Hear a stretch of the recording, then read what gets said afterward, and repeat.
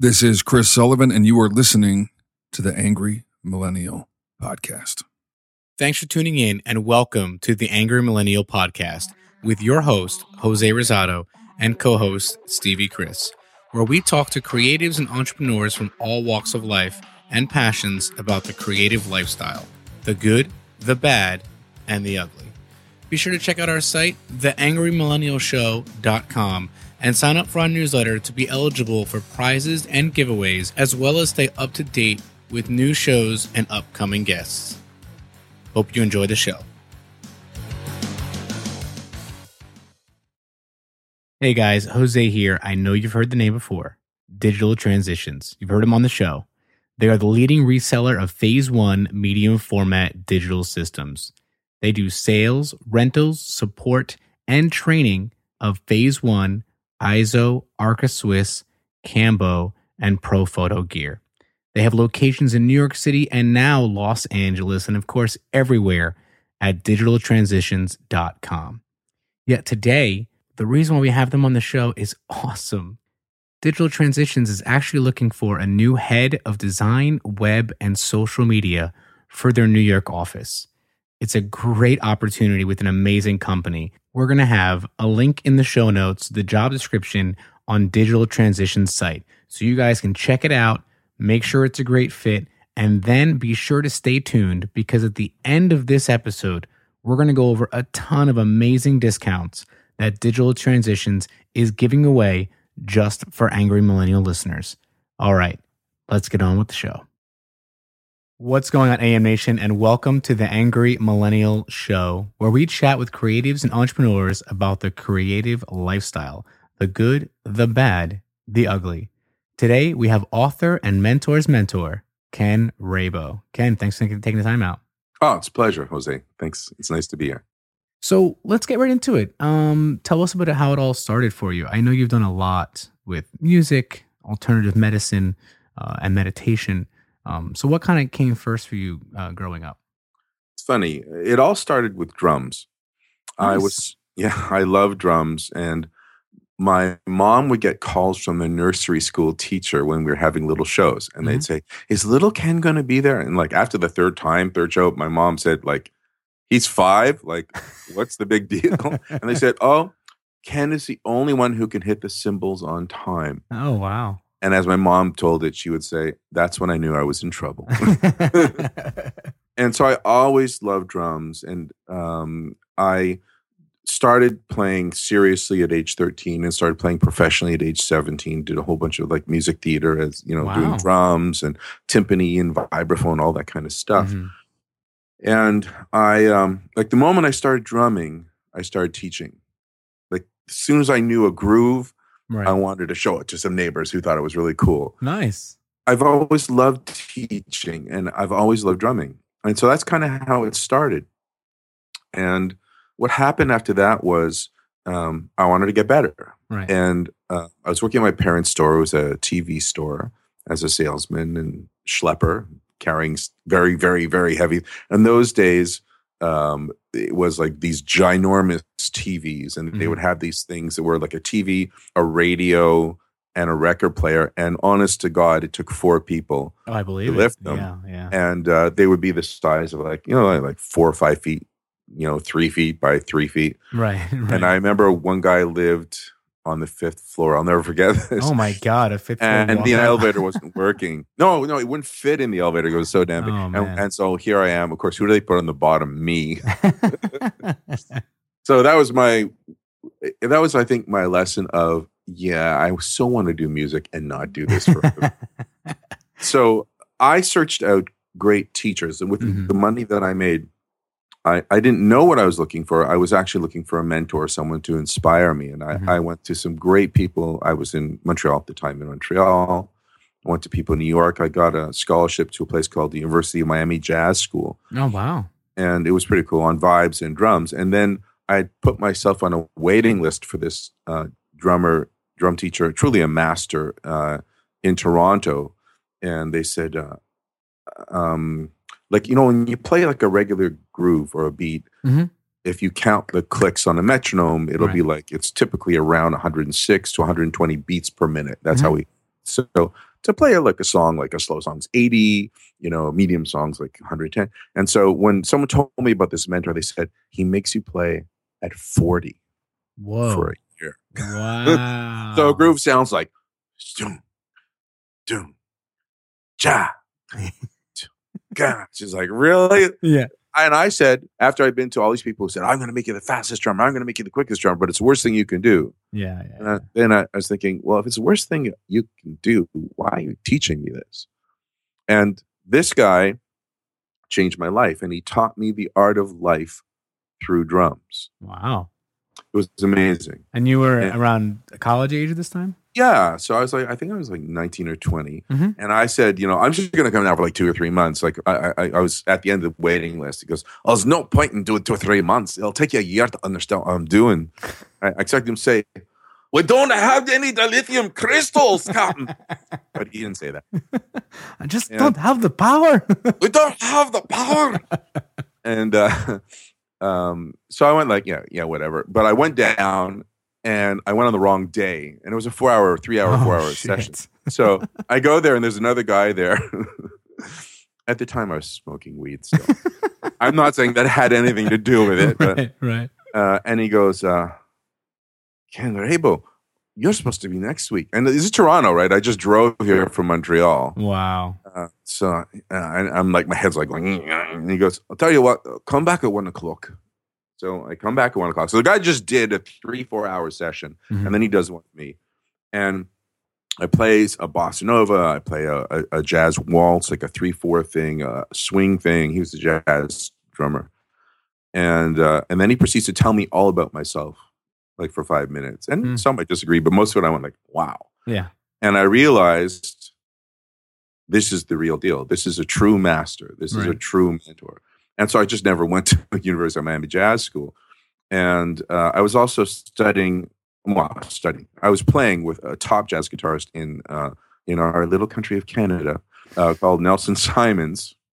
And he was also just like, he was someone I went to watch for 3 years and then I got to play for 2 years. But I thought, okay, I've got like a monster teacher. I've got a monster jazz guitarist. I play jazz 6 nights a week. No one was doing that anymore. Wow. I ended up doing it for 2 years. I said, this is where I should be. Yeah. And I really learned so much through Jim, and it really changed who I was. And he said, you can only be as great an artist as you can be a person. And I bought into that. And I like, the other thing he wouldn't do is he wouldn't let me teach anymore. And he said, I'll take you 2 years to understand really the whole thing. You can't be teaching until I tell you. Okay, fine. Wow. And he said, I don't know if you pick up anything from me. I kind of don't do what people tell me to do. But in the first session, he said, if I tell you to sit in a corner for half an hour a day, you'll sit in a corner for half an hour a day. And I went, yeah, all right. Like, I was so jazzed on him that it was such a pleasure to find a great mentor, to someone that could in loving ways call you on your shit and also inspire you. Yeah. Yeah, because that's what you need. You need a little bit of tough love. You need a little bit of tough love, along with, the fact that you feel right, like you're making some sort of progress. Because I can think deep down, we all, deep down, we all want to appease lots of people, right? So it just depends who in our life. It depends who in our life that is. That's very true. And for instance, when you were telling me this, the first thing I thought of, I don't know if you've ever seen the movie Whiplash. Okay, I was gonna say if you haven't, you definitely. I knew that guy, by the way. Oh wow, that's pretty awesome. But yeah, like you said, it's a mix of like what you just said, call you in your shit, motivate you, and make you feel like you are making some progress, even though to what you're used to, like you said, it was incremental compared to what you were used to. And also pushing out of your comfort zone. That's a big thing too, because it's like you said, you love teaching since you were 5. It's over. And you're like, so it was over for 5 years. Yeah. Well, still, to a point. Yeah. But I was willing to do it, and it's something that I love. Mm-hmm. There's something about becoming. Nietzsche would call it the camel. When you're the camel and you put all these loads, and you trust the person to put all these loads, and you go, put more loads. Yeah, I'm good with that. It's an important part of us finding that development we need as man. I'm going to talk about that a little later. Yeah. But so that was all important for me. And I had always, now we'll get to all the other stuff. So I'd always been told I had good quote unquote power as a healer. Yeah. And I was a jazz drummer. I was like, okay, that's good. I've got gigs, don't bother me. Right. And then my dog Katie, a Briard, beautiful, beautiful dog, got hip dysplasia in her later years. And I was freaking, and I never did this. That day I prayed. And, what should I do? What should I do? And on my TV, on my big screen TV, came, which then was like, 30 inches. Yeah. Came this article about Reiki. And I went, yeah, that sounds really cool. And I went down to my locals, Montreal. There's a lot of like kind of funky stuff in Montreal. Yeah. And I went to this alternative store nearby, and someone was putting up a sign for Reiki, and it was all in French. And I said, well, I can kind of speak French. She says, you know what? I can do an English one just for you, but instead of us taking like a week, we'll do it over 2 days, and we'll do 2 days intensive. So I just had her and myself. And I thought my head was going to explode when she did some stuff. You close your eyes and they kind of attune you, and my brain just like my head just like opened up, which was scary as shit, And okay, I'm fine. Yeah. And I go home and I start doing what she showed me on Katie, and I put my hands there, and Katie just like passes out and just chills completely. And the third time I did it on Katie, she moved her body to show me where my hands should be. And I had been told that when you do Reiki, you can think about whatever you want, and you just put your hands there and let it do its stuff. Katie was a French shepherd called a Briard, and so she's always next to me. But if I would let my mind drift, she would literally get up, put her nose up in the air, and walk out of the room like, no, don't do it like this. Right. So she actually trained me to be there, and I started experiencing, it's like a funnel. It's like these counterclockwise circles going smaller and smaller, and you could see where it was not moving well, or where it was bumpy. And with sending energy, you could allow it to start moving. And so I started telling people this thing. Went, try it on me. So I started working on people, and then I started working on friends, and then friends of friends, and then I had psychotherapists sending me people, and I was making more of a living because I was teaching. Finally, Jim allowed me to teach drums, and I loved it. And I did the same thing. I said, this is about growing as a human being. So some people hated me because it was like, look, I want to just learn technique. I'm like, fine, go somewhere else. I want you to be an artist. And that means you have to grow as a human being, and you have to be willing to do this. It was a 3-year course. So I started doing the Reiki. And what happened was I noticed that a third of the people, because they were with psychotherapists, so you'd see them year after year. And a third of the people after a year were like doing either the same or better after I quote unquote helped them. A third of the people were kind of doing like, meh, overall the same. And a third of the people either had the same problem, or like it seemed like almost like, oh, instead of that problem, you have this problem now. Right. And so I started looking at these people and talking to them. And what I found was that first group and a bit of the second group did 3 things that changed their lives. This is really important for your listening audience, and us. They do something creative, something reflective, and something physical. So something creative, usually something your parents said, don't bother, you'll never make a living at it. That's the thing you're supposed to be doing. Something reflective. It could be prayer, could be meditation, could be visualization, could be, if you do it properly, affirmations. Most people do it badly, but there's good ways to do all those things. And something physical, the best one being go for walks without any electronics on. Something about the human body, and you move your arms, you move your legs, and you rebalance everything. People 100 years ago, they would like philosophers, scientists, they would go for walks for an hour. That's when the greatness would come to them. So those 3 things, I call it crap. Those are the things that were really important. And what happened was everything was doing great. And then, as Montreal was often prone to do, we had another referendum about whether we were going to be our own separate country, and everything like just stopped. No one was spending extra money. And instead of my full practice, it Mhm. literally just stopped the day after the referendum. Oh, And it was wow. like no one was spending any extra money because they were like freaking out. Yeah. The no side didn't. The no side won. The separating side didn't win, Yeah. but it was really close. Yeah. And so I was like meditating, and I'm thinking, what the heck should I do? And this voice that only comes to me once in a while said, "Go to Toronto." And I'm like, yeah, that's an interesting idea. Go to Toronto. Yeah. And I said to my friends, voice said, "Go to Toronto." And they're like, that's a good idea.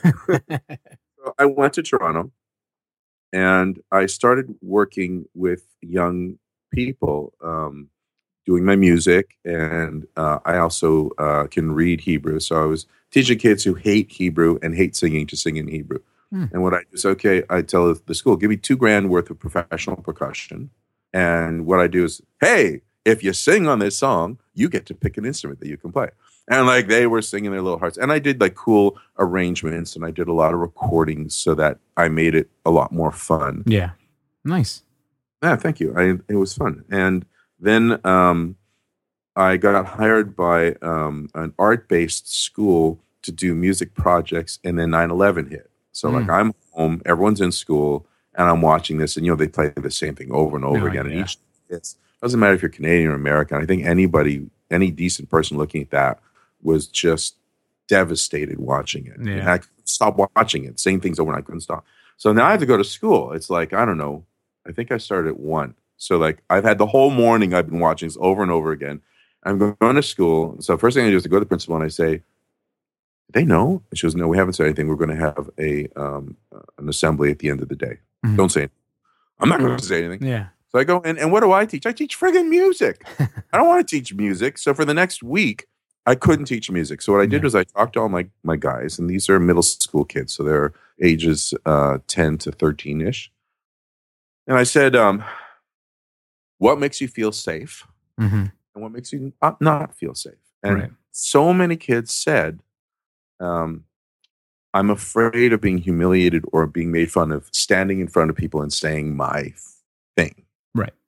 And so I thought, okay, each one of you will get a chance to be me. Each one of you are going to get a chance to be the teacher one time a year. You get to come up here, and you have 15 minutes, and you can either play an instrument, or you can sing a song, or you can do a report on an artist, like a band that you love. So they all started doing this, and it was really cool, right? Because they get to be the teacher, and I thought that was so important. And then I had parents coming to me to save their little Timmy. Little Timmy can't do this because he's afraid. I said, you tell Timmy that Ken won't let him go up. He should come talk to me.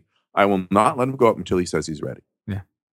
And I started using all these techniques I had done in the healing thing and the creative, reflective, physical stuff. I started using this with these kids, and they aced this stuff. Like they just soared through it. They became great public speakers. They became great performers when they were so afraid.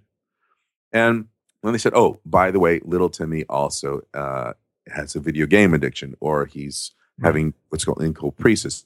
He's having bathroom accidents at age 12 and 13 and whatever. And he has this phobia about this." So I started taking all these things and then looking at these people, and these were millennials, right? Like 7, earlier on. And I realized that because of the internet, they're like the first generation landed citizens of the internet. Yeah, for sure. And the boomers are the immigrants. And that's a huge disconnect. Yeah. And so what I learned through teaching Jim's system was I go to where you are when I mentor you, when I teach you. And so I started seeing how they were different and how they perceived, and I loved it. And I worked with them, and they were successful, and they would get over these problems. It would take 6 months, or it would take a year. It's a slow process, just like the way Jim made me do it, but it was a slow and steady growth that was permanent inside. Not an easy fix. And that was sort of the beginning to this. And then someone was in a hurry, went the wrong way, taking his kid to an after-school program, hit my car, partial thickness tear of my rotator cuff, which is fine unless you play drums or piano or conduct.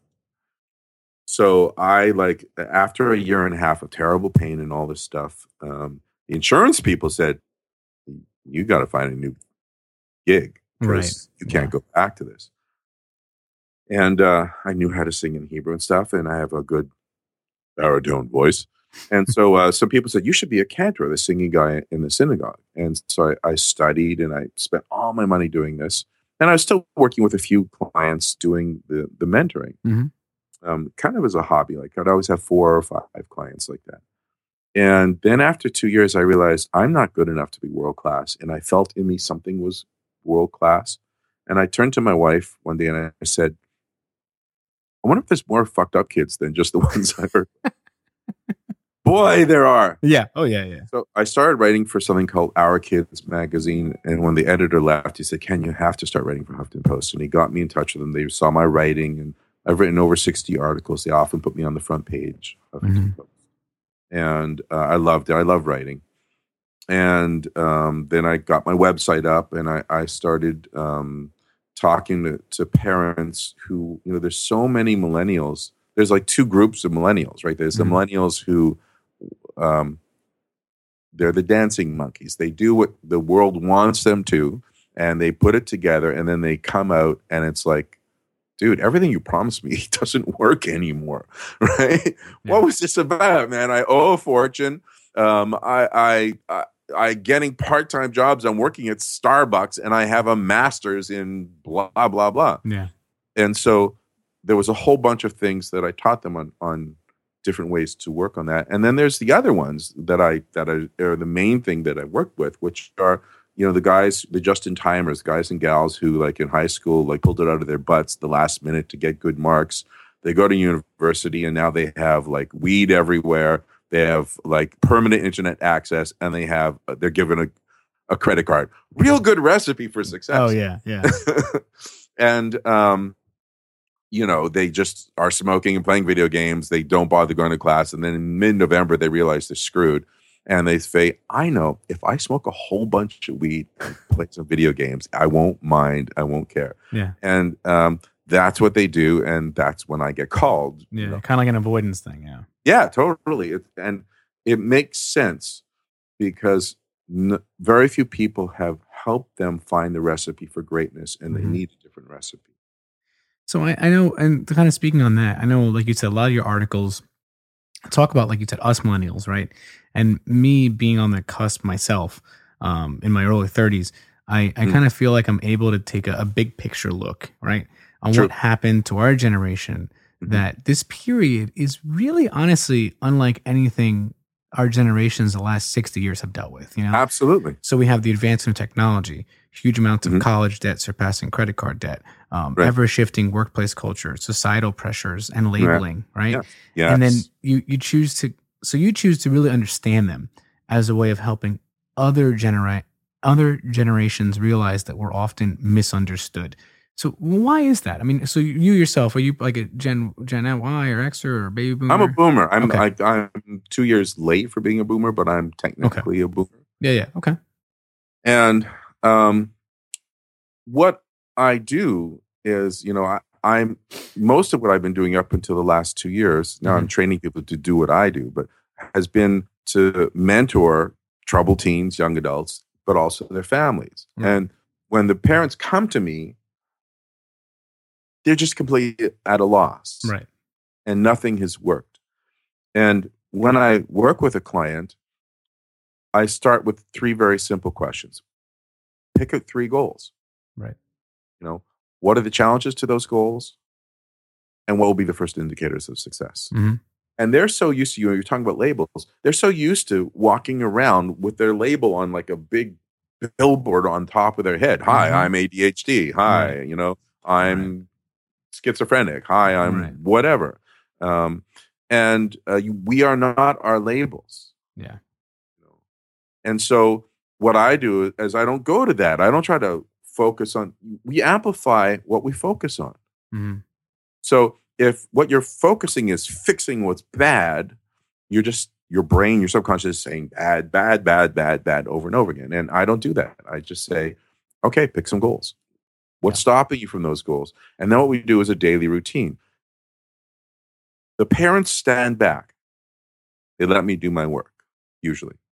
And then at some point, they start to see some changes. And I say, what's some stuff that you really want Skeeter to work on? And they'll say, well, like he's smoking weed and then driving, or, whatever it is that is the issue. Mm-hmm.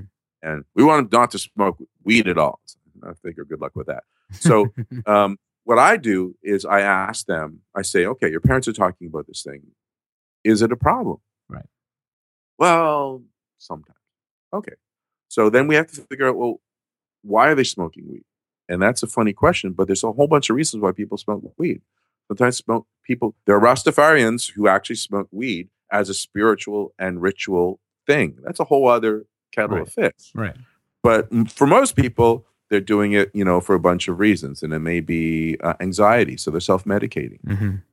That's a valid reason until you have a better thing. Right. Until you find another route. Exactly.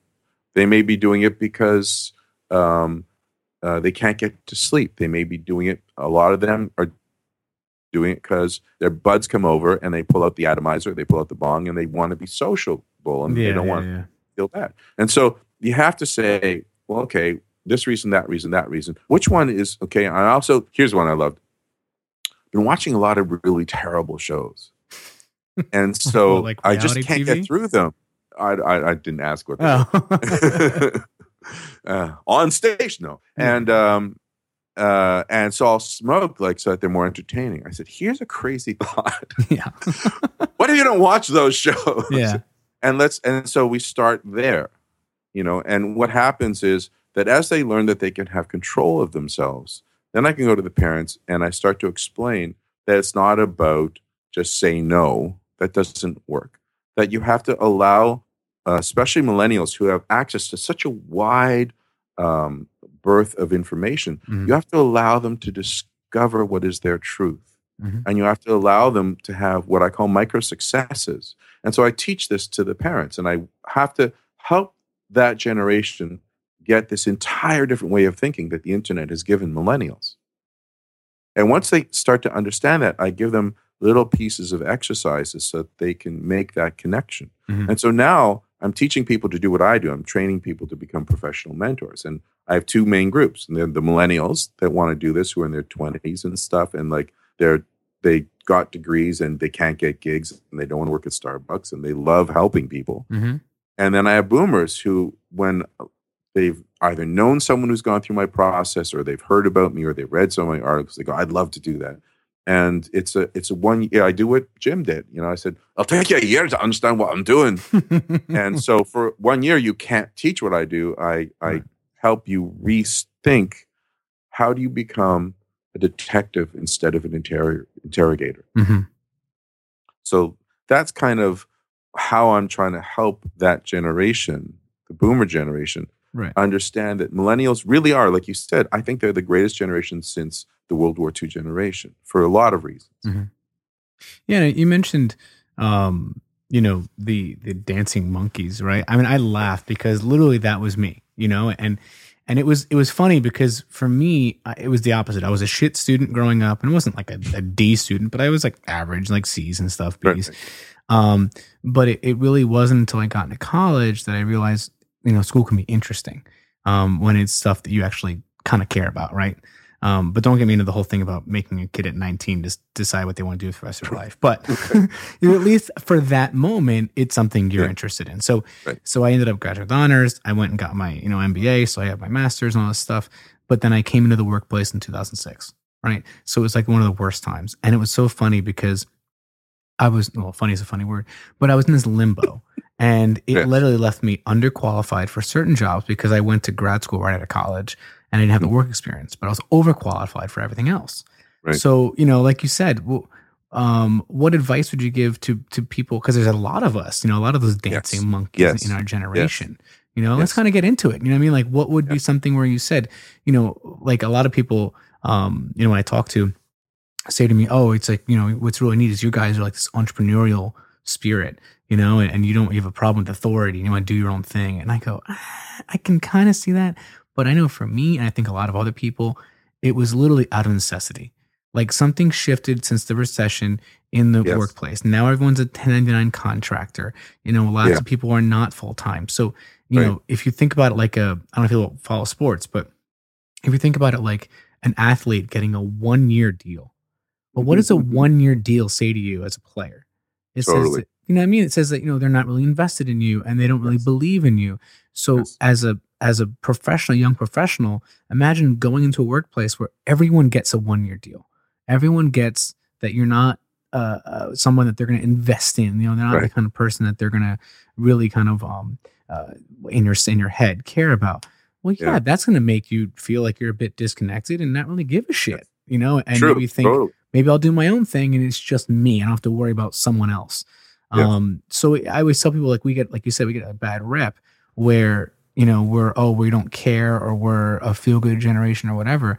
But I tell people it's really just the opposite. It's like you said, the baby boomers and Gen Yers or Gen X, like my sister is a little bit older, their generation, the 90s were different. Like you put in the work, you literally had the success. You had a gig. You had the gig. You had the great salary, and you kept making advancements. And it was amazing.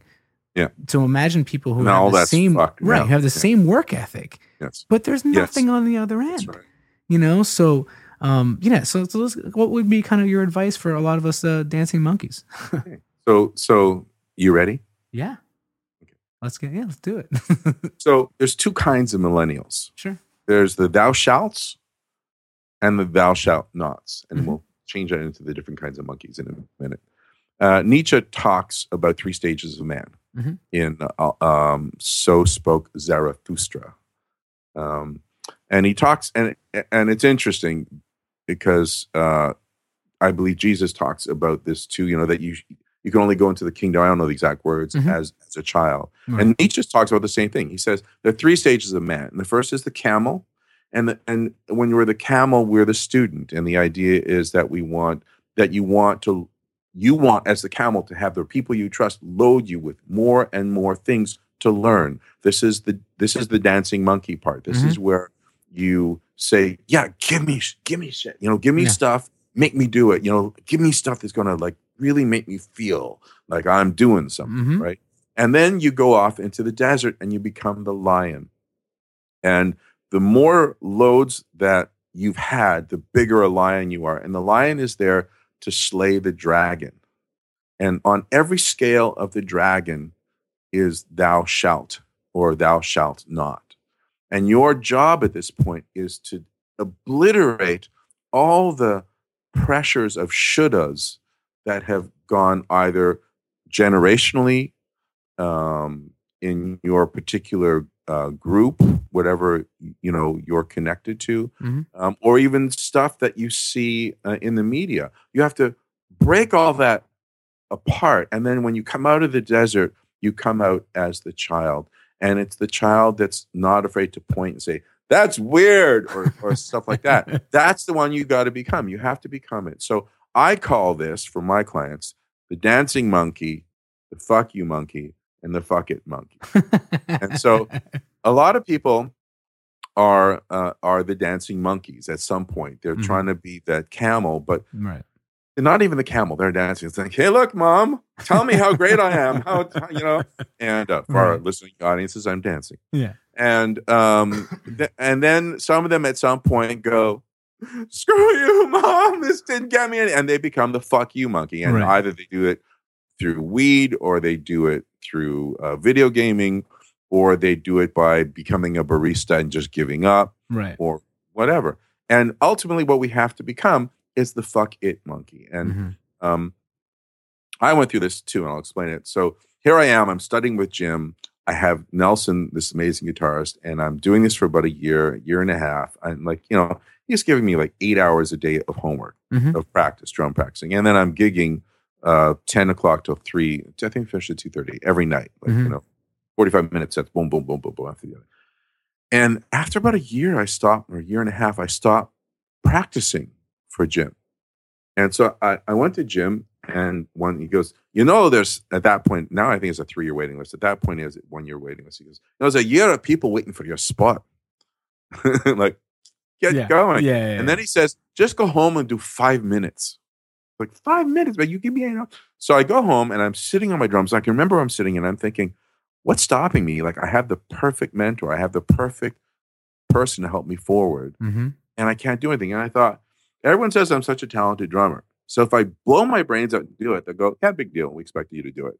And if I'm not the world's greatest drummer, they're going to say, oh, Ken, we're so disappointed in you. And I thought, I'm fucked. And then I said, fuck it. Mm-hmm. I'm not going to worry about that. I'm just going to do my day-to-day thing and just try to be authentic as the thing that I love. Right.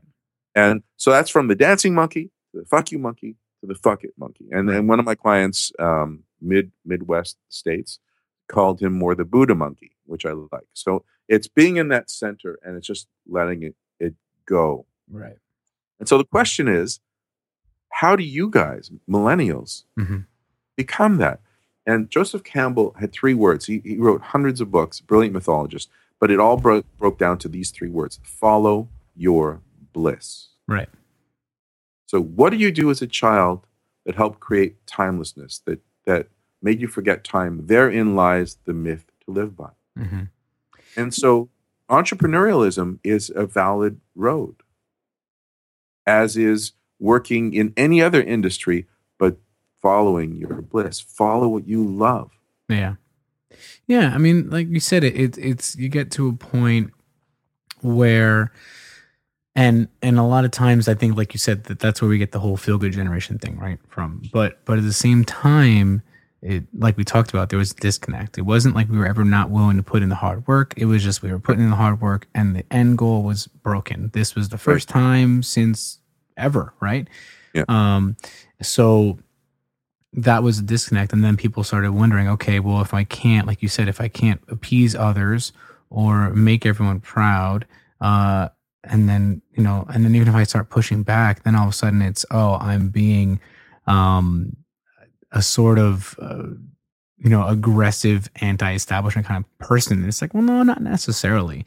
That's right. But then you get to a point, and for a lot of creatives, it's a similar struggle, right? Yes. So as a photographer, you sit there and say, okay, I'm going to, do work that I like in the beginning. Then you're going to appease others and, make a living off of it. And then you're going to keep doing that for a couple of years until maybe you get burnt out, or maybe you have enough success that you then can start turning things away.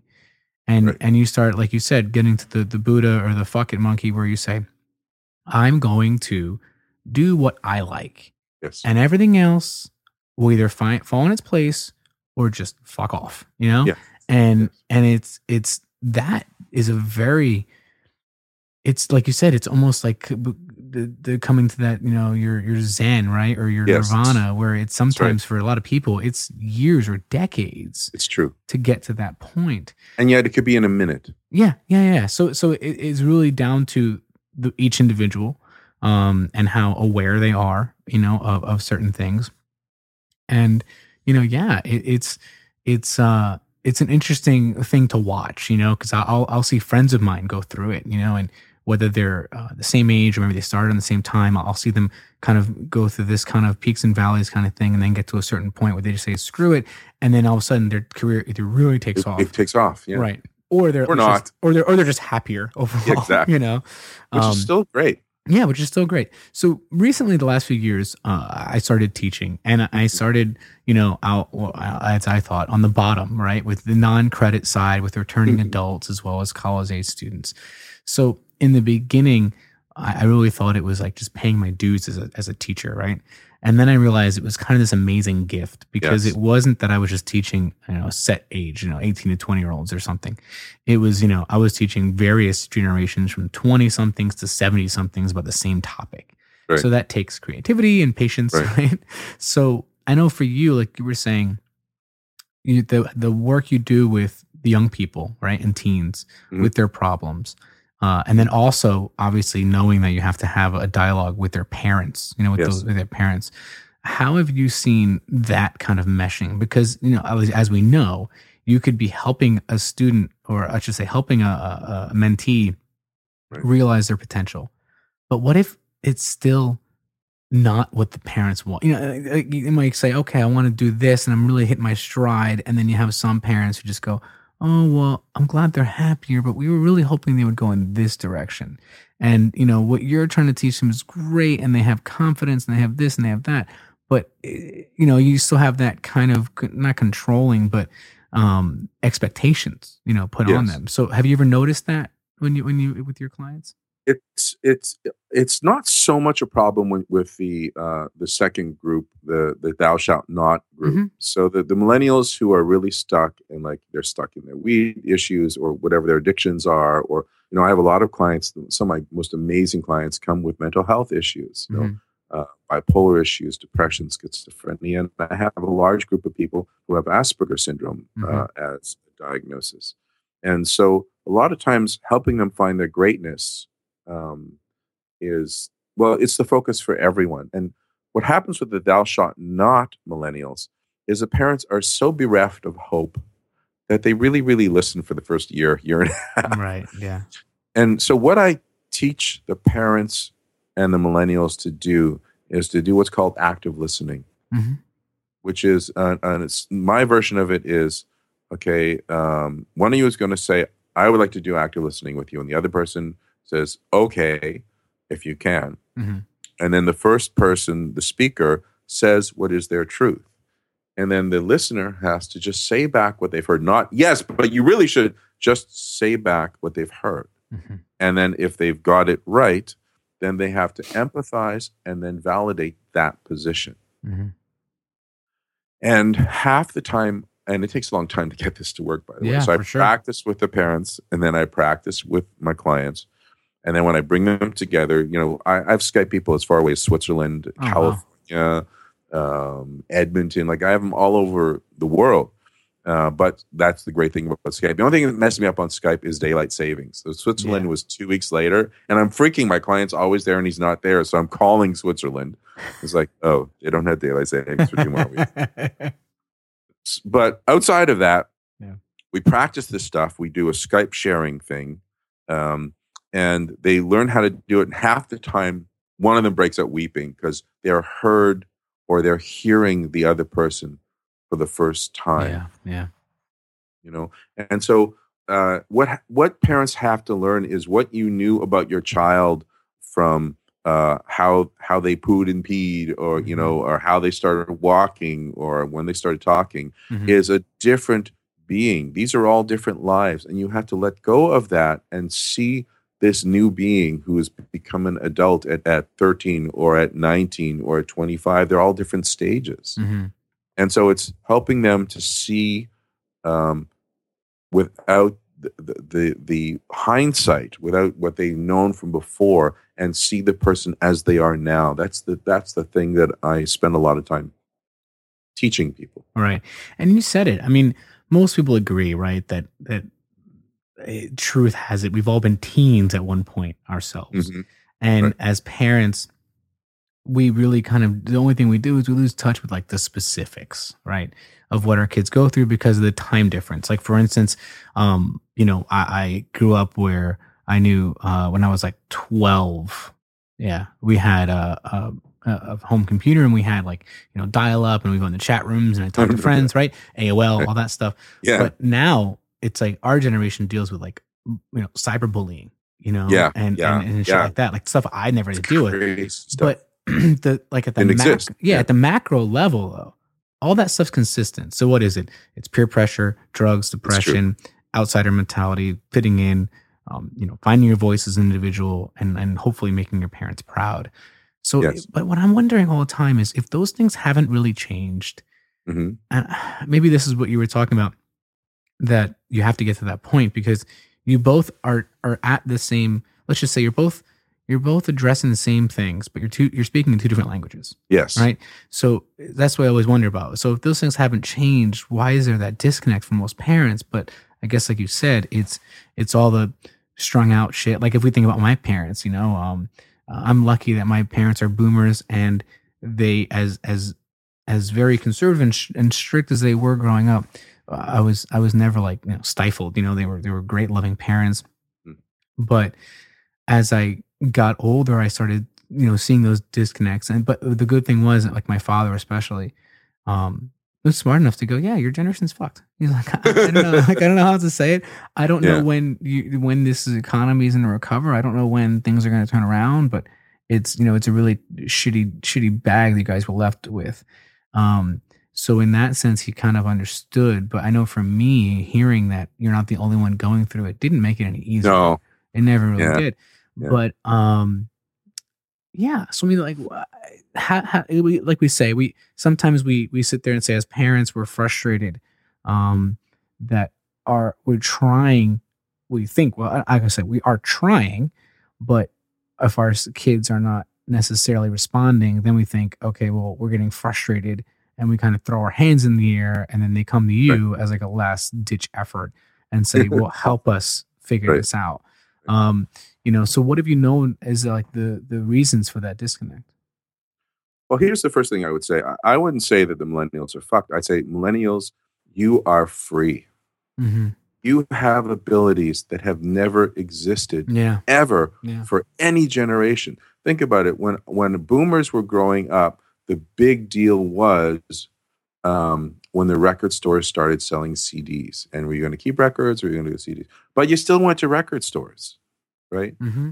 In the life of a millennial, though, the way you listen to music has been blown up 5 or 6 or 7 times. The whole thing that is your constant of how you consume the music you love has switched from CDs to MP3s, to online, to permanent cast, anything you want available to you. Mm-hmm. So there's just 4. There's probably more. But just that one thing, how so. When we're young, it's so important how we get our music, right? It's what we're eating. One of the things we're eating, we're learning about the world. And just those things were blown up instead of over 4 generations or 40 years or 60 years or 80 years, right? When we went from 78s to 33s, went from 33s to having 45s, from 45s and 33s to CDs. Those are like 20, 30, 40-year gaps. Yeah. And in a millennial's life, they've had 4 of those. And it's everything, how they watch, what they watch, how they get information, TV. How they consume it, yeah. Yeah. So in the brain of a millennial is nothing is permanent. Here's a quote from one of my clients. Millennials have been brought up to not only disbelieve mainstream media, but to ignore it completely. They don't say it aloud, but in their minds they're thinking, just because you say something doesn't mean I'm going to believe it. Yeah. Right? And there's the crux between this generation and every other generation. They have a wonderful opportunity. That is that they don't have to be the dancing monkey. Mm-hmm. Right? They can right away jump to the fuck it monkey, not the fuck you monkey. And that means, follow your bliss. Find out what it is. I can't tell you how many people in their late 20s or mid 20s say, hey, I have a psychology degree. I read about you. I want to be a mentor. And it's a brilliant gig. The people that I'm training, whether they're in their boomer years or whether they're guys 25 or 30, they're almost always people who have had overcome something. So they had a major depression, or they had major anxiety or a phobia, and they've risen above them. I'm one of those people. I had extreme anxiety post first marriage breakup. And so that's one of the great skills you need for this amazing job, to become a mentor, to become a life coach for other people. But there's all kinds of things that people can do. And so I say, embrace the impermanence of this world, and that everything you were told no longer counts. That means anything is possible. Yeah. Yeah, and like you said, people think that was the disservice we did, maybe the millennials as they were growing up, right? Where we were coddling them and saying, hey, look, if you dream it, you can achieve it, and that kind of thing. But like you mentioned, I think the big shift the last 15 years has been that in reality, technology got to the point where that's actually true. Yeah. You have people that if you have a freaking iPod and Wi-Fi, you can start a business in some third world countries, That's right. And knowing that kind of then places maybe like I don't want to say a bigger chip on people's shoulders, but in reality, it's like, yeah, if you're complaining and you got all these setbacks and you got told you can't do this and you can't do that, well then fuck it, you had to figure out your own way. And with technology and everything else, in reality, yes, that is possible.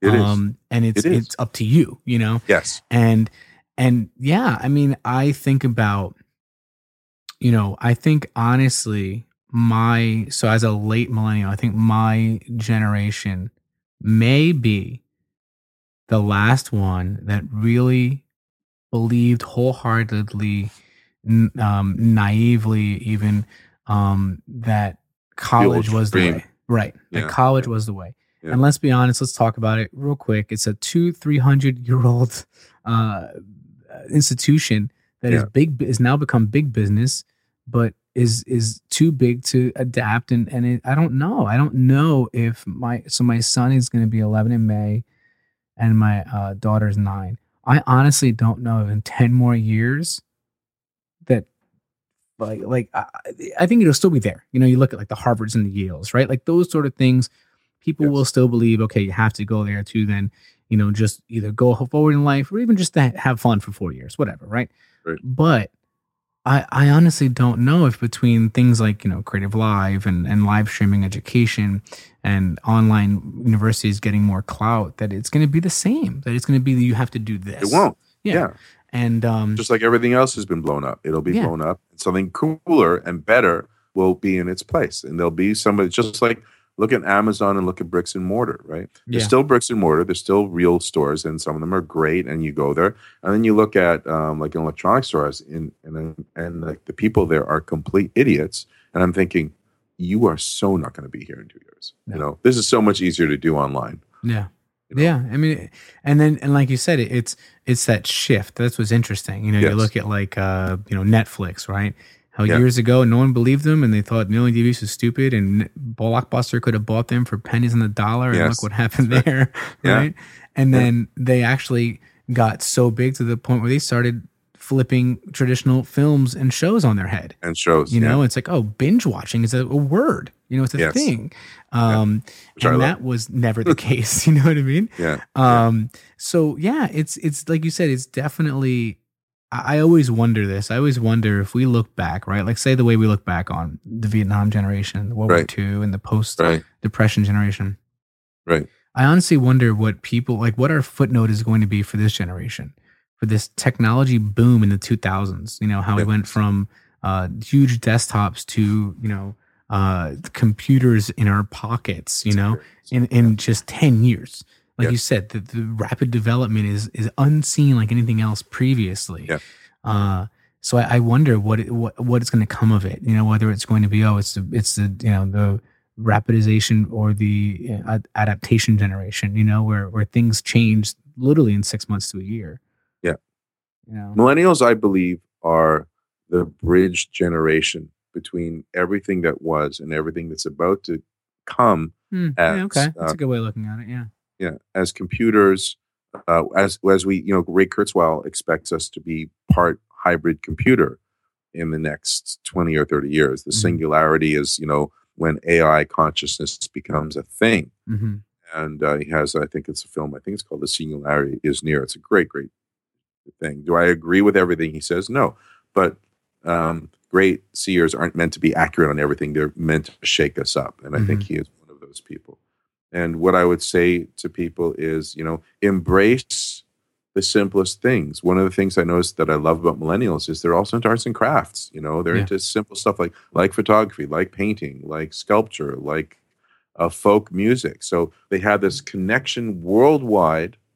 And what they're missing is the depth. A lot of times, they'll have more and more knowledge and they won't spend the time to go deeper. And that's why every one of us needs a mentor. Every one of us needs a life coach, but not some guy who took a weekend course and then throws platitudes at you. Yeah. And most mentors are people who vomit their life experience at you and say, now you go do it. That's not a mentor. That's not a life coach. Right. And it's not a millennial, someone who's self-absorbed and feels that they need to be fed. They are true first generation of the internet computer world. And it is their job to say, okay, everything's blown up. That means I have freedom. Find a mentor, find your bliss, and go after the things you love wisely. Right. Yeah. I mean, you said it. It's thinking about it that way, right? Thinking about us as the bridge generation and us as the the infancy of the real leap in technology. Yes. Then you know what? It's in that when you put it that way, it's people would say, you know what? Who can blame millennials for That's right. for struggling? You know, Yes, completely. Because if you were thrown all of that stuff at that age, It's chaotic. It is chaotic. And then what I always think of, like what makes me laugh is the boomers, right? That at 18 to 20 they had mortgage, It's true. kids, You're married, 2 cars, you had married, so I had brother all and that. sister. Yeah. And then, or you had, even if you delayed that for a little bit, you went to college and you literally worked a job flipping burgers over the summer, and then you could pay for your entire tuition for that coming year. Yeah. And then, you look at even when I went to school, it was, obviously it was expensive, but in just the last 10 years since I graduated, I think it's gone up more than doubled. Went from the average, I think went from around I think it was like $30,000 a year to about 60, or more, almost 70. And then you sit there and go, whoa, what other than like inflation, what do you have that really kind of accounts for that kind of jump when you say that you're teaching stuff that and it is hard. I understand it as college professors, or people who run these things, it is hard to develop a curriculum around something that within 6 months is going to be obsolete. So it is hard. It's a moving target for sure. Yes, but I think finally schools are starting to address it, whereas before they were just denying it and doing themselves a disservice. But yeah, I mean that, and I think about that. I think about if we thrusted this sort of technology and this sort of shift onto other generations, it would be the same exact thing. Absolutely. Absolutely. Work ethic and expectations or what they actually get out of it aside, Yeah. Do things you love that don't seem like work. Do things that you love and you'll never work a day in your life. Mm-hmm. It's funny. I used to hear that a lot. And there's this, I don't know if you're, probably not being Canadian, but you're an American football fan. But there's, I'm a Philadelphia Eagles fan, where I used to be from. And there's this one player who was like the heart and soul of the defense for years. And his name was Brian Dawkins. And they every year they make like a hype video before the season. And last year, they had him kind of not narrating it, but being the voice behind the whole thing. And he's a very he honestly, this guy could be a motivational speaker post his NFL career. And because he says that because a lot of people say if you do what you love, you won't work a day in your life. Well, I say it's the opposite is true. And if you do what you love, you're going to work harder than anyone else because you're going to see that you want to succeed, and you're going to be working twice as hard. To make that kind of potential come true. And I thought that was pretty interesting. Yeah. It is true, but it won't feel like work. Right. You'll gladly do it with a smile, or at least, It's when I do my work, like I have some days it's full days and I have like 6 clients, who are in different degrees of a total fucked up life. And I care about these people. I see them twice a week, an hour, 2 times every week. And my job is to take people that no one could help and have them not only not be messed up, but really find their greatness. Mm-hmm. And, on Sunday, and I've had 2 days off, and I'm starting my day, and it's like, holy crap, how do I get through 6 hours of this? And then when I start, it's just like, I love every minute of it. I love even when it's challenging and it's hard and my heart's breaking because something's happened and it's reminding them of their issue, or they're just starting and they don't know if they can believe that they can succeed. Mm-hmm. It's so wonderful to know you can change someone's life. I mean, that's the thing that I love. Right. And so even when it's hard, you're alive. You're like alive. So maybe it's a work, but you're alive. You're not flipping a burger, or you're not saying shit you don't believe. You're there 100%. And if you can be alive when you're doing something, it's not work. And yes, you will work 5 times harder, but you'll be alive. Yeah. No, for sure. I totally agree. Like you said, it's feeling the not even the proof, but feeling in you that goes beyond looking for validation and having those stars or those boxes checked off. Yeah. Not the dancing monkey. Right, in the ordinary. Right. All right, so Ken, yeah, I mean, I know a lot of what we've been talking about, and what you've been doing these last, so many years, working with teens and working with, their family and their parents and that kind of stuff. Why don't you tell us a bit about real life coaching? Okay. Coaching.ca is where I work with people literally all over the world. A lot of people in North America, people as far away as Switzerland, Lebanon, Scotland, depending on the time zones, Right. Yeah. and when I can handle them. And essentially, I work with troubled teens, young adults, and their families. And pretty much, I have like three groups of clients.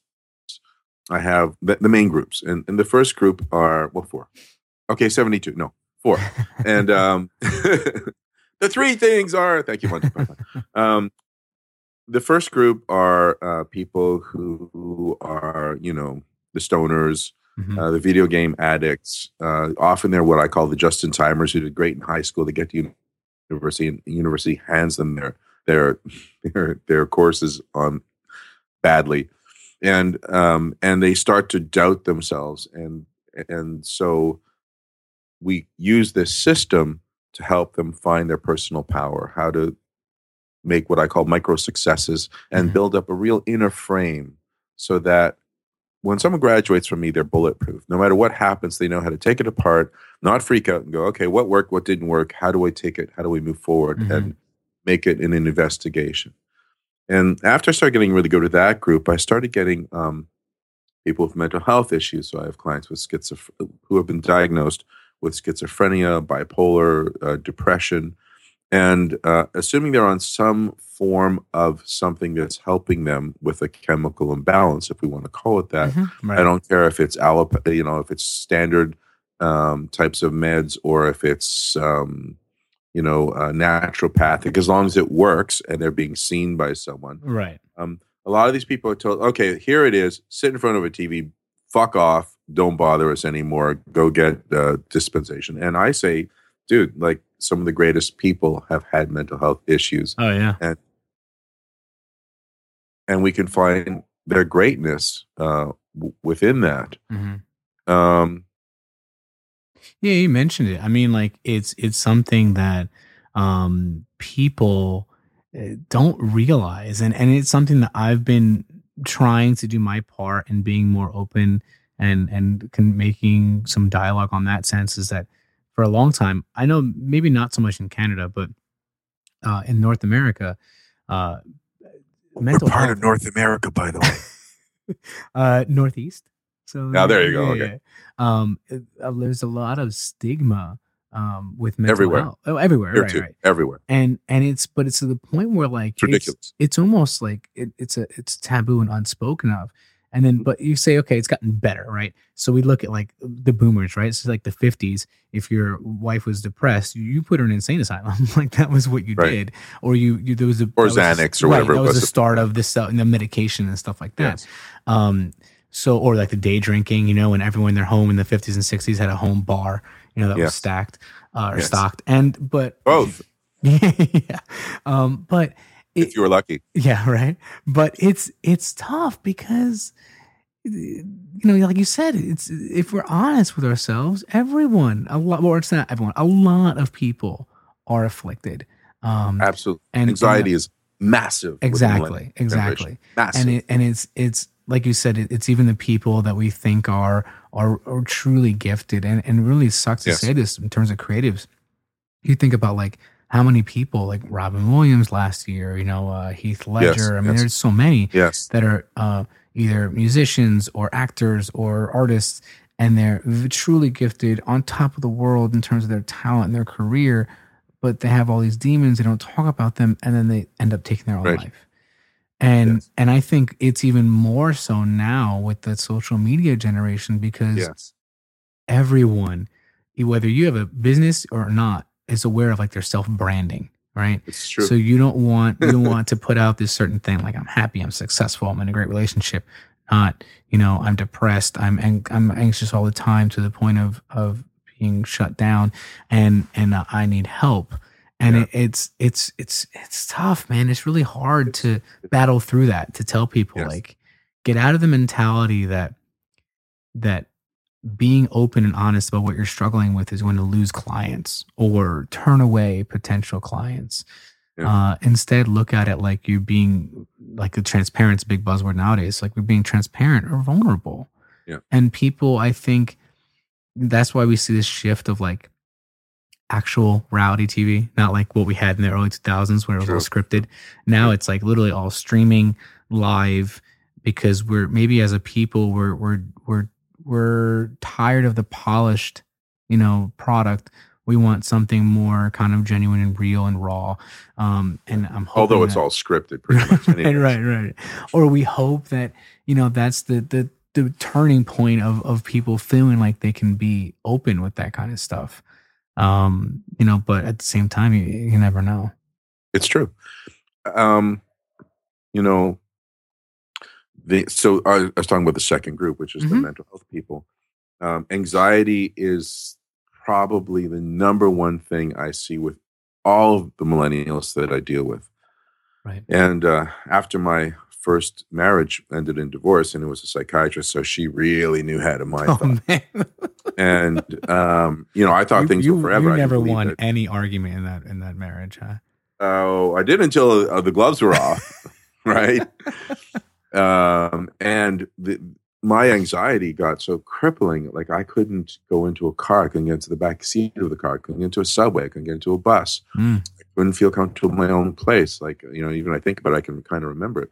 And I had taught these things when I was doing the healing work about grounding and about breathing and about visualization. But I had to create like a whole new version that I'd never seen anywhere for extreme anxiety, and it worked. And with the people that I have with anxiety, I'll say to them after, do you remember how you couldn't get out of bed because like you were so paralyzed? Because, oh my God, you're right. Because you don't remember what's normal. Like, right. You forget that it's better. Yeah. But I can tell people with anxiety that there are ways around it, and you need to have someone outside of your circle. You need a mentor. You need someone, therapists are great for certain things, but a good life coach, a good mentor is another great tool to add to the things that you do. And I want to talk about the third group, and it's another very important group, and that's people on the higher functioning level of autism called Asperger's, or it used to be called Asperger's before the DSM-5 took it out. So now it's all considered autism, which a lot of people have problems with. And so a third of the people I work with have Asperger's syndrome. And, there are suggestions that people like Bill Gates have Asperger's, and Einstein had Asperger's. Right. But it's that whole thing of whatever you are. Yeah, I think there's a little bit of that. Yeah.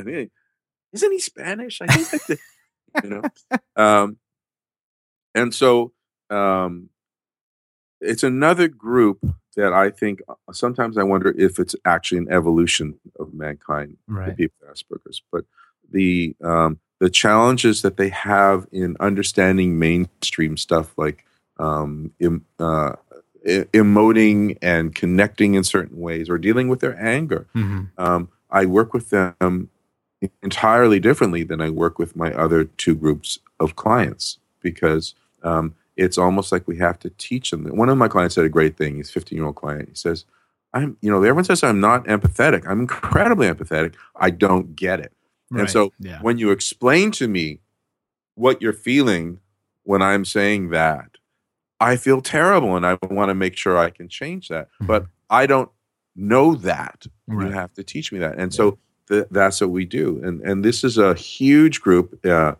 I don't know the exact number, so forgive me if I'm off, but I think 20 years ago it was 1 in 20,000, and now it's 1 in 58 or something with autism. It's scary, and yet it's such a beautiful group of people, and they have so much to add to this world. 2 of the articles on my Huffington Post, 3 now, were written by one of my clients who was 14 and 15 and 16 about what it's like to live in that world. One of them was about Rudolph the Red-Nosed Reindeer. Oh, yeah, I did see that. Yeah, how it's a bullshit story. Yeah, well, no, he didn't say those words. He would have if I let him. But he said, it's terrible if you have Asperger's, because what it says is, if you're different, screw you unless we can use you for something worthwhile. Then we'll like you as long as you're useful. Wow. So he said that, yeah.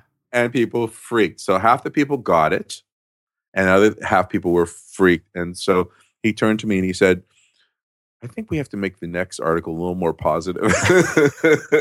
Well, you know how it was a good lesson for him. Right.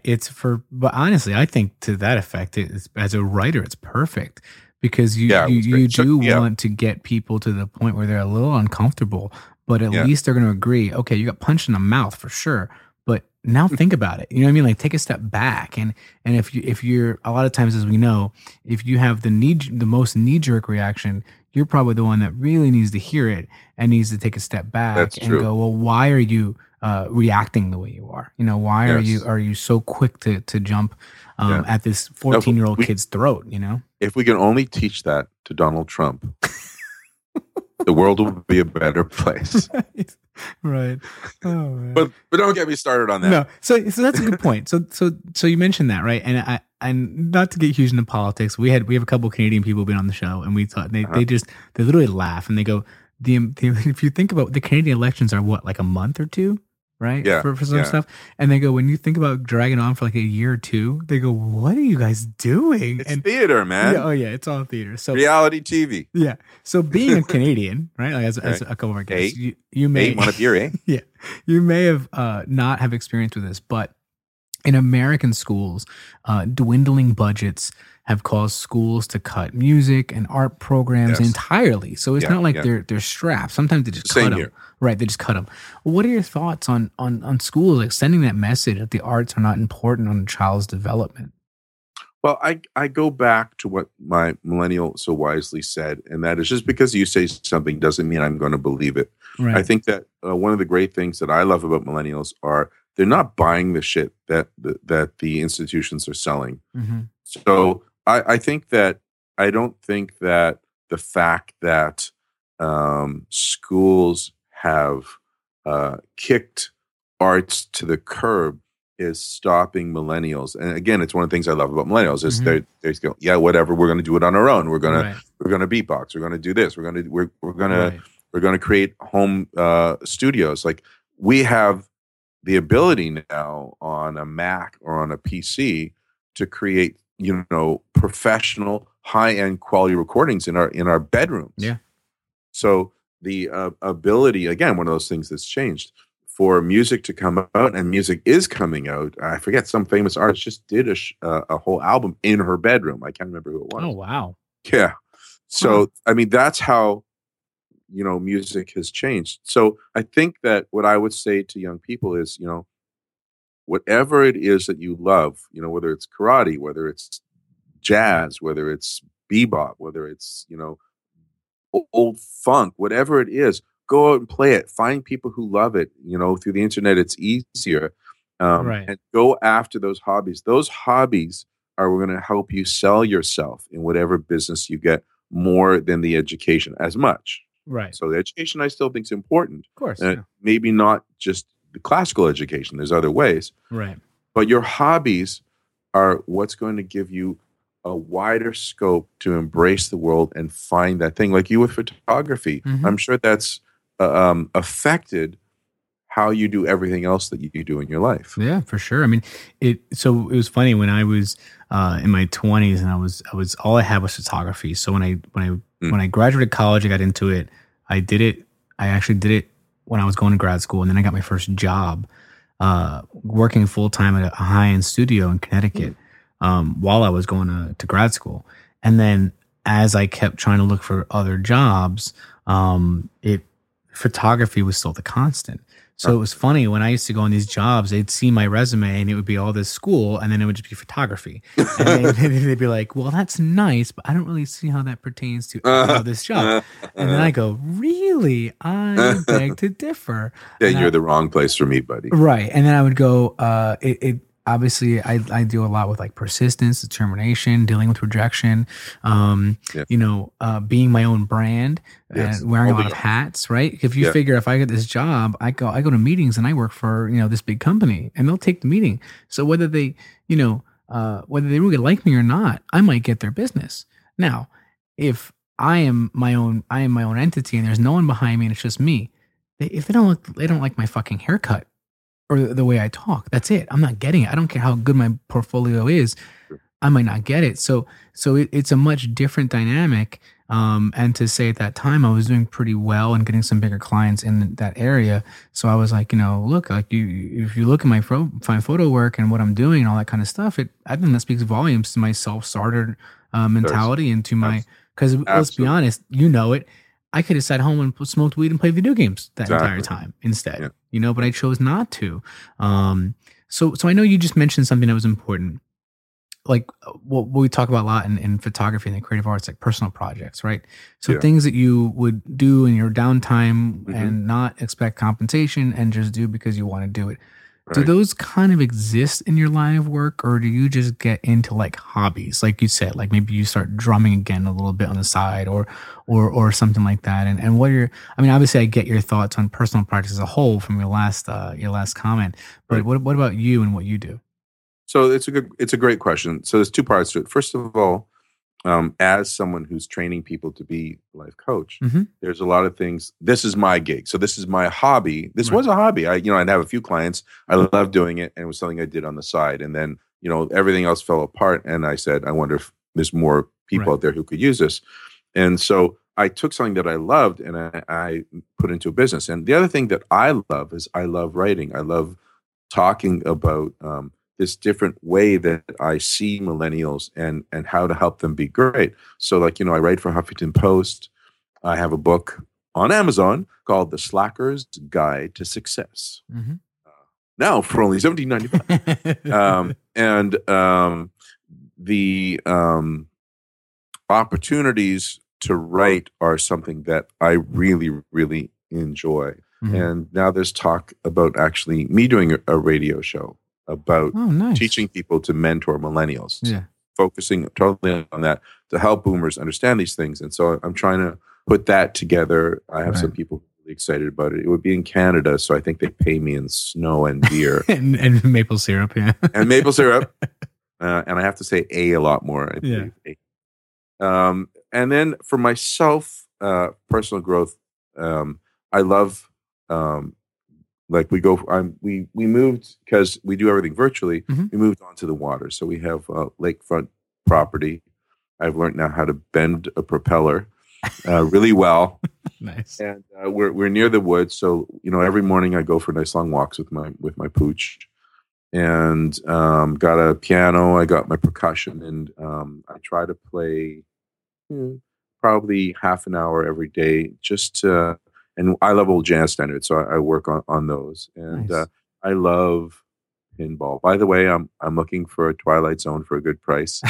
Get it to Canada. Let me know. Thank you very much. Or a Simpsons pinball party. You people know what I'm talking about. Yeah. But so I have my pinball collection, and I'll play probably 15 minutes to half an hour a day on that. Nice. And so those are things that I do in whatever it is that I do. And I love reading. So, I'm very into Joseph Campbell again. Right. A lot. So I'll be listening to audiobooks or I thought the audiobooks were the dumbest thing in the world, but I'm a musician and they're the most brilliant thing. I must have like 200 of them now. And I love that whole thing. So those are, I guess, what I do. And, and like you mentioned, that those are active, things that you're trying to do to help with your balance, creative, reflective, and did I do that wrong? Something creative, something reflective, and something physical. Yes. Okay. Yeah. And there you go. I was like, have more crap in your life. Yeah, for sure. So you touched upon something a little bit. It's like a fairly large constant with a lot of our guests is meditation. Yes. So I know you've spoken about it with regards to your Reiki stuff and healing and stuff like that. But what are there types that you practice Yes. And how have you seen that kind of help in your life and career overall? So this is how I explain meditation. And, all my millennials say, I can't meditate. Like, Right. I tried. Yeah. Everyone's tried to show me. And, dude, I can get anyone meditating in like 10 minutes, really, truly. And if we have time, I thought I set up, if we can, I don't know, to do one online, like right here with your guys, so they can see what Wow. it's like. I think that'd be cool. Yeah, we only have about 4 questions left. So if we can keep the Awesome. responses tight, we can have some time for sure. So I'm a big fan of what's called mindfulness-based meditation. And so to me, I like the idea of learning to really focus on the breath, which a lot of people talk about. I also really like the idea of being aware of sounds in the outside world and then being able to let go of them and be judgment-free. Just notice them and let them go. And then ultimately to be able to see the thoughts in your head or perceive the thoughts in your head as different.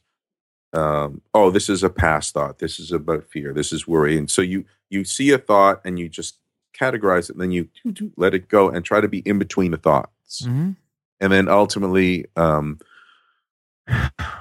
imagine all of mankind, how much they were inspired by looking up at the stars throughout all of history. Yeah. What if you couldn't see the stars? What if you could only see the lake, the lovely lake outside my place?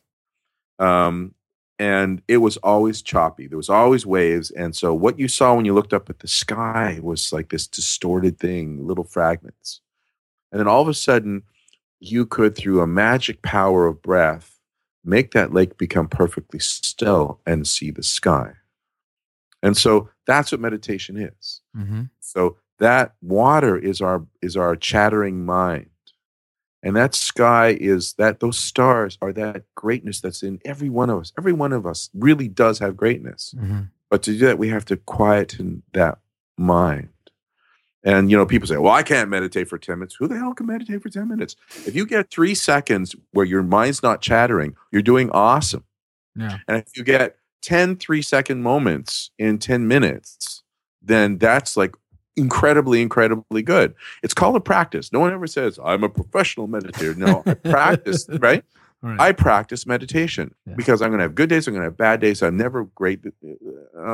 Dalai Lama practices meditation. If he's practicing, I'm practicing, right? Yeah. So low expectations, micro successes, and what you ultimately will happen is if you do this on a regular basis, if you can get to 30 minutes a day, which I know sounds insane. So like I have audio files people can get through me on my line where you can do like 10-minute ones, then 15-minute ones, then 20-minute ones, then 25-minute ones. So you slowly build it up. And if you can get to 20 minutes a day, you will go in a situation going, wow, I didn't punch that guy in the mouth. Normally I would have. Like, like you'll find that your higher self is engaged much more in your daily life. So that's what I love about meditation. And what I start with is visualization. If I can get you to picture something, then I'm using the same principle. Right. And ultimately that will get you to meditation. That's what I tell millennials. Nice. I mean, like you said, I think the biggest takeaway from that was something that a lot of us, or actually people in general, struggle with is realizing that if you can't give it or you can't do it to 100%, it's okay. It's like I said, if you can't do 10 minutes a day, that's fine. Don't feel like you're a failure. If you can do, it's like using those building blocks, doing a little bit each day. And if you can, in a year, 6 months, whatever, work up to 10 minutes, great. That's it. At least you're making the little steps every day. That's how we started life, When you look at a kid learning how to like fill glasses with water and they spill it and they pour it and they just go over and over and over till they understand, oh man, you hold like this and then the water doesn't spill. And we lose it as we get older, and we have to have that childlike innocence, right? That third level of childlikeness where we don't mind just trying shit and it doesn't work. It's like, okay, cool, try another way. Like that unstructured play kind of thing. That's right. That's what we need to get in our lives. Yeah. So these last two get a little deep, and then we can get into. I really want to check out, like you said, the the meditation guide. So, what's the biggest risk you've taken in your artistic career? Besides this radio show? What's the greatest risk I've taken in my career? I think I constantly take risks, and each one is crazy. So when I came here because a voice told me to come to Toronto and had no plan, that was a pretty crazy risk. And I thought, if you hear it, it sounds cool. When you live it, it sucks. Yeah, that's true. I was living in my brother's basement for 6 months, and he wasn't fun to live with. He made life living hell. And then when he kicked me out because I wouldn't clean up his dirt on the living room floor, literally, truly, that's the story. My response was, instead of go back to being a salesman, I said, I'm going to teach meditation, which was, again, a crazy risk. And then when I had this accident and I could no longer teach drums or piano, which had been my whole life, my response was, I'll be a cantor. And then I went into that. And then after 3 years, I realized I can never be a brilliant cantor, just an okay cantor. I then said, I wonder if there's more kids who need help. And so each one of those were crazy risks. Yeah. And I think that's what life is. Life is just, what I love about Apple is they will eat their young. They will take something that they've done and they'll say, okay, yeah, iPod was what made us famous. We're going to throw it out. We're going to have like iPhones. We won't need an iPod. And like they keep, are willing to destroy and rebuild. And so I say risk often, but risk wisely. And then wisely, I mean from your heart. So that would be my very long answer to that. No problem. So name your worst fear. I was afraid you'd ask that. My worst fear. No, it's how I'm turning the tables on you, right? It's a great question. What is my worst fear?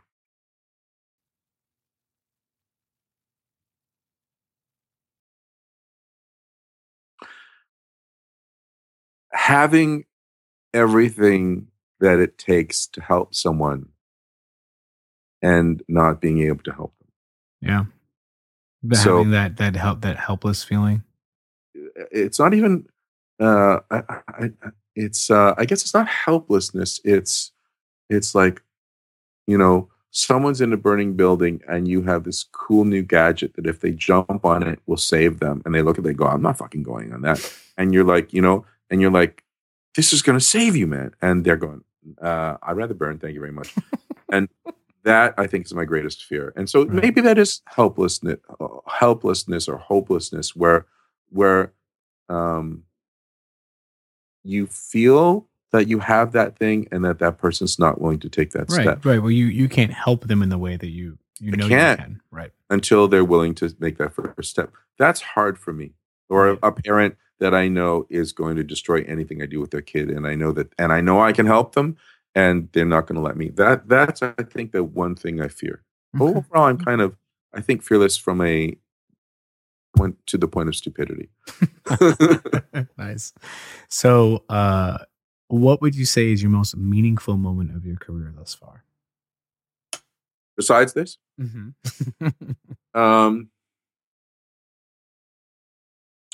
again, they're a series. I think that moment when I said, I wonder if there's more fucked up kids in the world. I think that was a very meaningful moment. And I think that I had to do 3 years of a complete fucking waste of time, which was putting all my heart and soul into becoming a cantor and like studying hours and hours and putting all my money into it.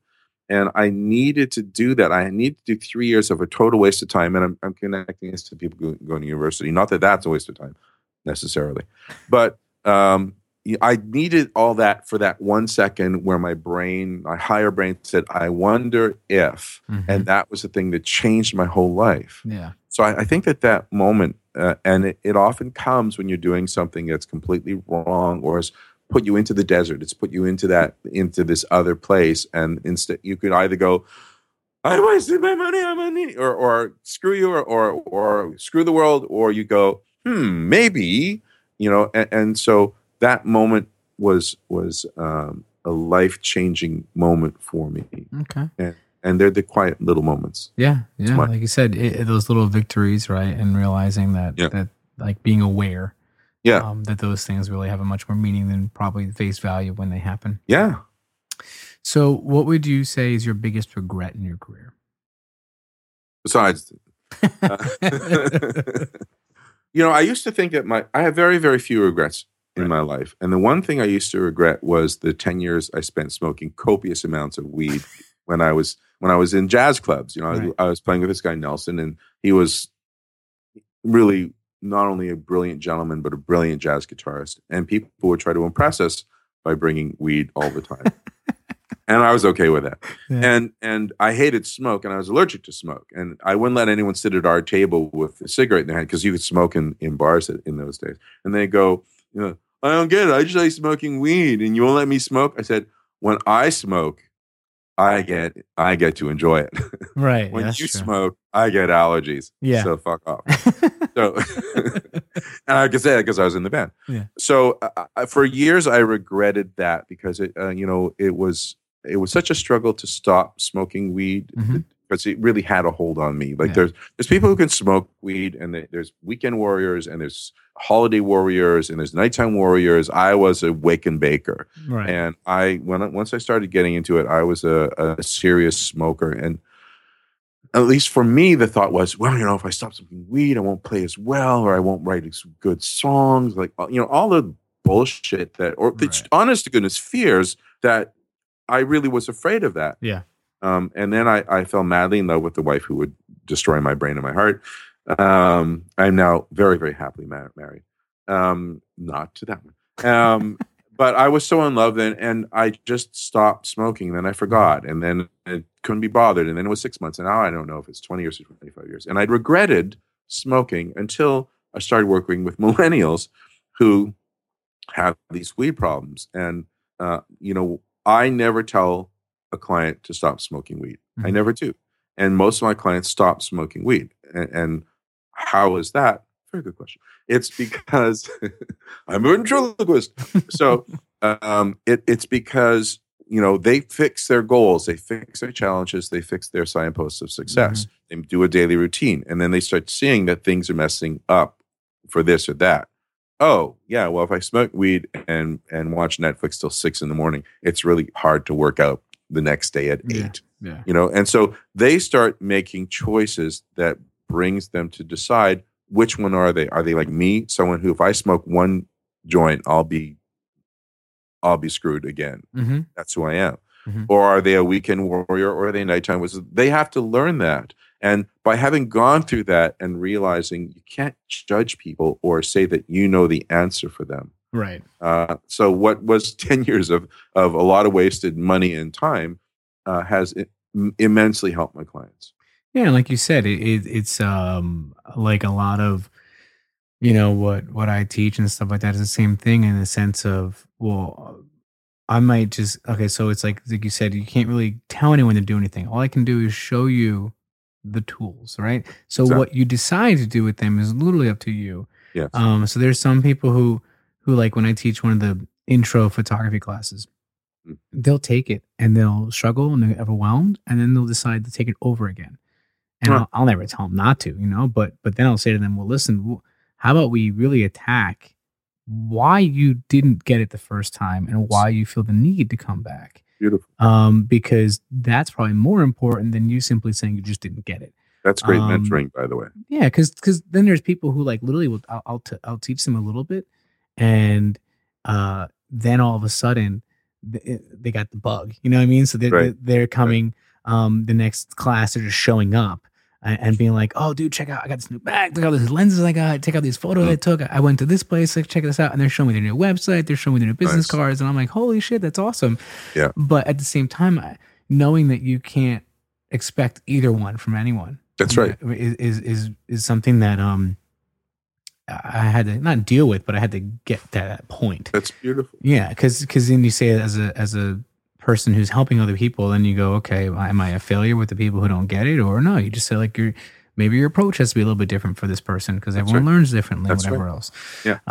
So listen, Ken, thank you for taking the time out. We've had so much amazing stuff that we can do 2 amazing episodes that I think would be great.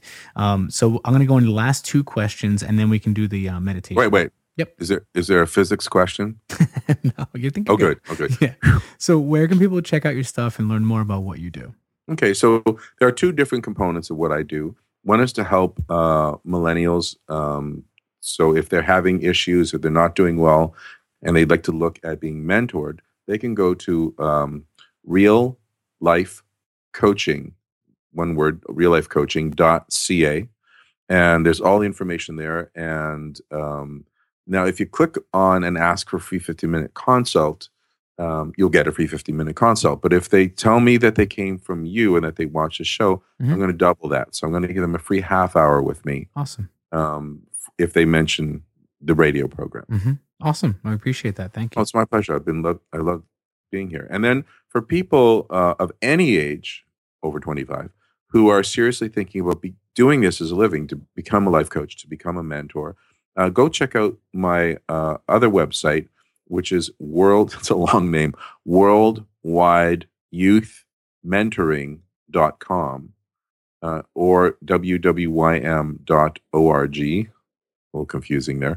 But wwym.org will bring you to my site, which is essentially everything about my philosophy and how to become a great life coach and all components. And the same deal. So if you look at it and you read through it and you really want to do it, you get a free 15-minute consult. If they mention your radio show, then don't just say, I'm an angry millennial. Say, I listen to angry millennials. Right, to your episode. Wait, I listen to angry millennials all the day.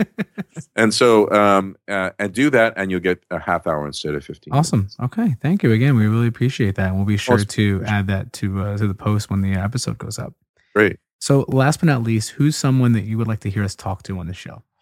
So that's a really, really good question. And again, I always ask this at the end. And if people give us an example, great. If they say, listen, I have a whole bunch and I'll just email you later, that's fine too. Could you have God on?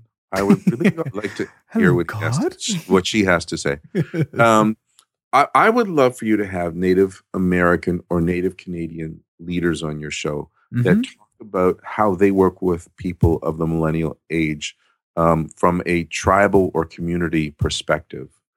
I don't think that we hear enough about people who have lived here forever and have this great culture. And they're starting to do some really cutting edge and some brilliant things about connecting tribe. And I would love to hear someone like that interviewed by you. No, I think that'd be great because, like you said, it's like the age-old saying, it takes a village. It does. And even if it's a virtual one. Yeah. And I think that definitely going a little old school, if you will, would be great. Yeah.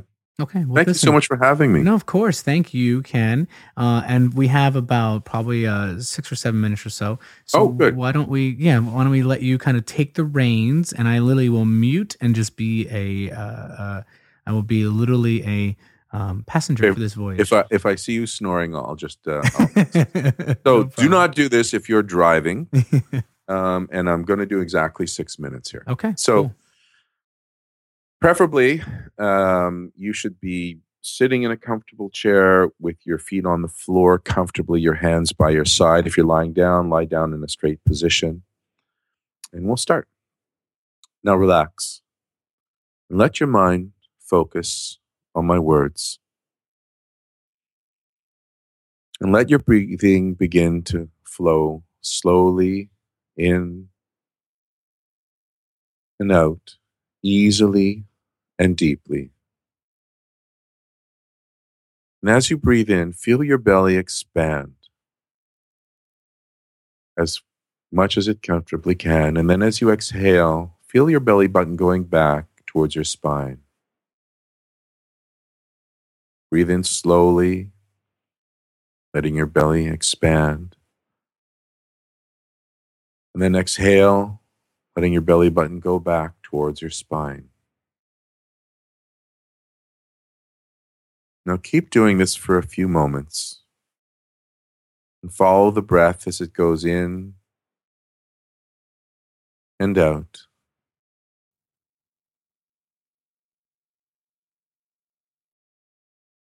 And while you keep focusing on your breathing,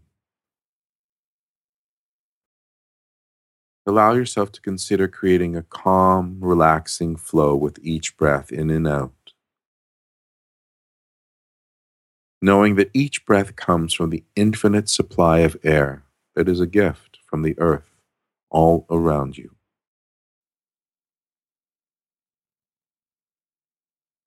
Now continue enjoying this relaxing movement of the air flowing in and out for the next few moments. And while you do that, imagine that you're on the ceiling looking down upon yourself from a place outside of your body, away from judgment, away from fears, beyond all worries. And simply take a bit of time to make an inventory of where your body, your mind, and your emotions are right now. Look or feel through your body for any tensions, any pains, or anything you may become aware of, and just be conscious of it. Now look or feel through your mind for any low vibrational thoughts of self-judgment, judging others, or any negative thoughts that go through your mind from time to time. Simply be aware of them. Finally, look or feel through your emotions for any low vibrational feelings. Feelings of sadness, of anger, fear, insecurities. Any feeling that takes you away from being your best. Now choose one or a few of the things that you wish to let go of for the next few moments in time and let them gently flow out with every exhaled breath. Perceive them gently flowing off into the distance each time you exhale. Keep doing this for a few moments.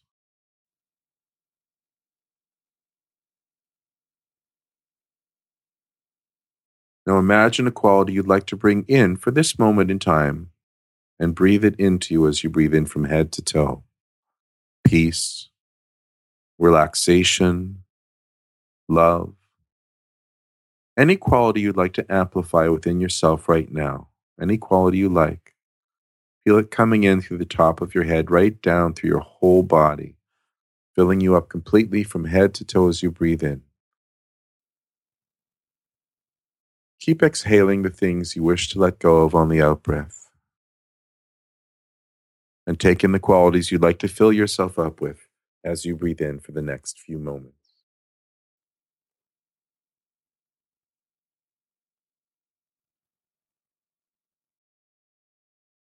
Now, as you exhale,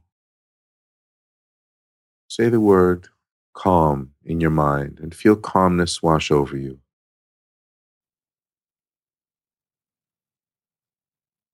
And on the next breath, as you exhale, say relaxed and feel relaxation filling you up. And on the third deep breath, as you exhale, choose the word of the things that you would like to be filled with today and say that word.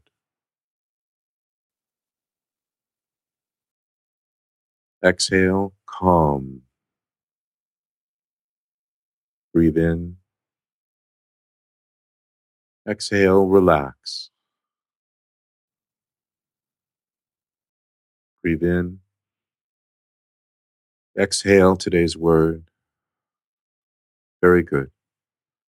Now in a moment, I'm going to count from 1 to 5, and you'll return to full consciousness, feeling energized, awake, feeling very, very positive, full of positive energy.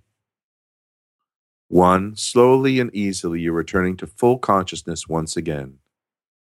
2, in every way, you are feeling calm, relaxed, serene.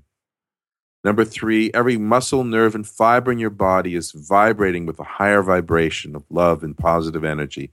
On the number 4, your eyes are beginning to feel sparkling clear. On the next number, open your eyes, take a deep breath and stretch. 5, open your eyes, take a deep breath and stretch.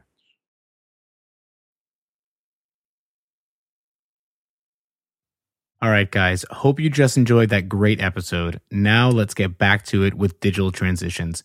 They're hiring a head of design, web, and social media for their New York office. So be sure to check out that job, share it with your friends if you know anybody who'd be a great addition to the digital transitions team. Now, what they're doing for us is amazing. They're giving away 27% off your first Phase 1 rental when you mention Angry Millennial. 40% off Capture One styles using coupon code ANGRY40. 15% off Capture One Masters program using coupon ANGRY15. And 12% off Capture One Pro using coupon ANGRY12. Check out all of these discounts at digitaltransitions.com/angry.